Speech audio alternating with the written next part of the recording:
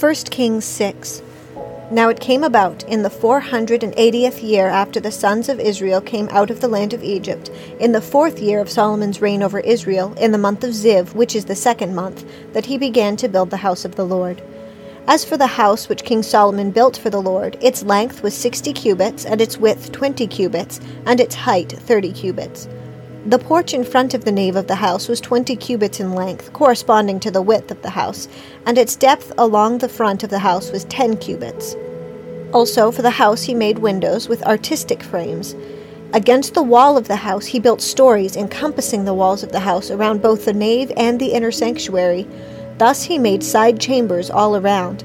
The lowest story was 5 cubits wide, and the middle was 6 cubits wide, and the third was 7 cubits wide. For on the outside he made offsets in the wall of the house all around, in order that the beams would not be inserted in the walls of the house. The house, while it was being built, was built of stone prepared at the quarry, and there was neither hammer nor axe nor any iron tool heard in the house while it was being built. The doorway for the lowest side chamber was on the right side of the house, and they'd go up by winding stairs to the middle story, and from the middle to the third. So he built the house and finished it, and he covered the house with beams and planks of cedar. He also built the stories against the whole house, each 5 cubits high, and they were fastened to the house with timbers of cedar. Now the word of the Lord came to Solomon, saying, "Concerning this house which you are building, if you will walk in my statutes and execute my ordinances and keep all my commandments by walking in them, then I will carry out my word with you which I spoke to David your father.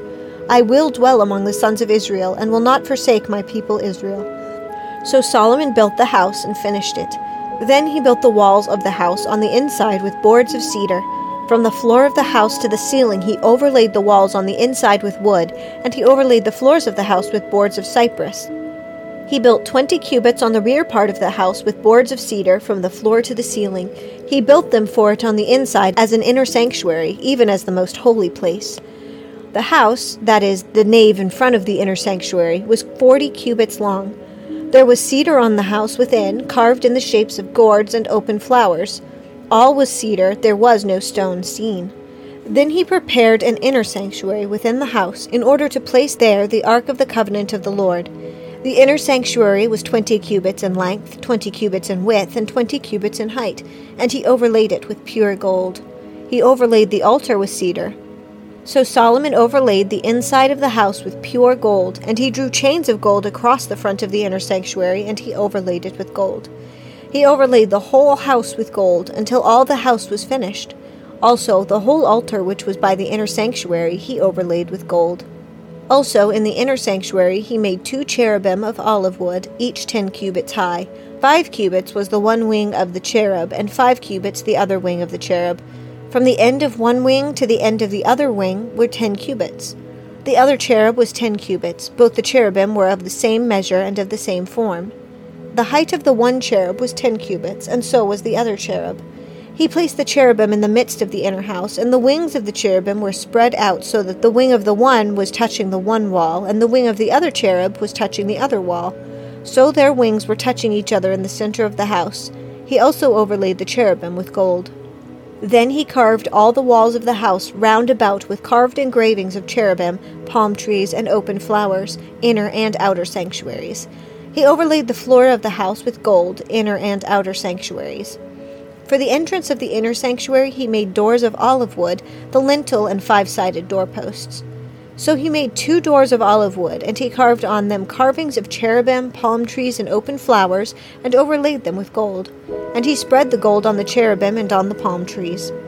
So also he made for the entrance of the nave the 4-sided doorpost of olive wood, and 2 doors of cypress wood, and the 2 leaves of the one door turned on pivots, and the 2 leaves of the other door turned on pivots.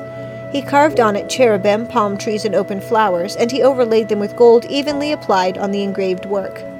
He built the inner court with 3 rows of cut stone, and a row of cedar beams. In the 4th year the foundation of the house of the Lord was laid, in the month of Ziv. In the 11th year, in the month of Bul, which is the 8th month, the house was finished throughout all its parts and according to all its plans, so he was 7 years in building it. 2 Chronicles 3. Then Solomon began to build the house of the Lord in Jerusalem on Mount Moriah, where the Lord had appeared to his father David at the place that David had prepared on the threshing floor of Ornan the Jebusite. He began to build on the 2nd day in the 2nd month of the 4th year of his reign. Now these are the foundations which Solomon laid for building the house of God. The length in cubits according to the old standard was 60 cubits, and the width 20 cubits. The porch which was in front of the house was as long as the width of the house, 20 cubits, and the height 120. And inside he overlaid it with pure gold. He overlaid the main room with cypress wood, and overlaid it with fine gold, and ornamented it with palm trees and chains. Further, he adorned the house with precious stones, and the gold was gold from Parvaim. He overlaid the house with gold, the beams, the thresholds, and its walls, and its doors, and he carved cherubim on the walls. Now he made the room of the Holy of Holies. Its length across the width of the house was 20 cubits, and its width was 20 cubits, and he overlaid it with fine gold, amounting to 600 talents. The weight of the nails was 50 shekels of gold. He also overlaid the upper rooms with gold. Then he made 2 sculptured cherubim in the room of the Holy of Holies, and overlaid them with gold. The wingspan of the cherubim was 20 cubits. The wing of one, of 5 cubits, touched the wall of the house, and its other wing of 5 cubits touched the wing of the other cherub. The wing of the other cherub of 5 cubits touched the wall of the house, and its other wing of 5 cubits was attached to the wing of the first cherub. The wings of these cherubim extended 20 cubits, and they stood on their feet, facing the main room. He made the veil of violet, purple, crimson, and fine linen, and he worked cherubim on it. He also made 2 pillars for the front of the house, 35 cubits high, and the capital on top of each was 5 cubits. He made chains in the inner sanctuary and placed them on the tops of the pillars, and he made 100 pomegranates and placed them on the chains. He erected the pillars in front of the temple, one on the right and the other on the left, and named the one on the right Jachin, and the one on the left Boaz. 1 Timothy 1. Paul, an apostle of Christ Jesus, according to the commandment of God our Savior, and of Christ Jesus, who is our hope, to Timothy, my true child in the faith. Grace, mercy, and peace from God the Father and Christ Jesus our Lord. As I urged you upon my departure from Macedonia, remain on at Ephesus, so that you may instruct certain men not to teach strange doctrines, nor to pay attention to myths and endless genealogies, which give rise to more speculation rather than furthering the administration of God, which is by faith. But the goal of our instruction is love, from a pure heart and a good conscience and a sincere faith.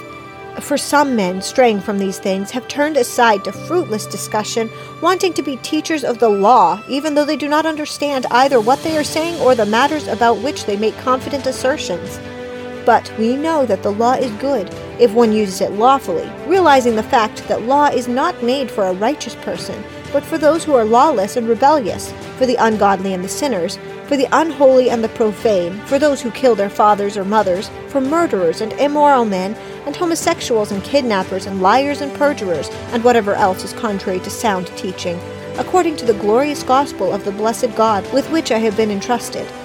I thank Christ Jesus our Lord, who has strengthened me, because he considered me faithful, putting me into service, even though I was formerly a blasphemer and a persecutor and a violent aggressor.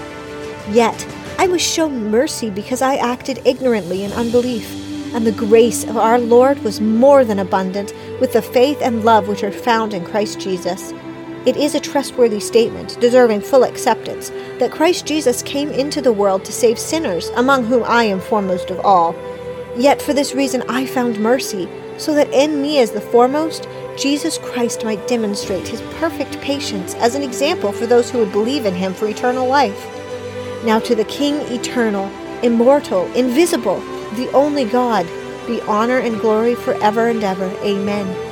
This command I entrust to you, Timothy, my son, in accordance with the prophecies previously made concerning you, that by them you fight the good fight, keeping faith and a good conscience, which some have rejected and suffered shipwreck in regard to their faith. Among these are Hymenaeus and Alexander, whom I have handed over to Satan, so that they will be taught not to blaspheme.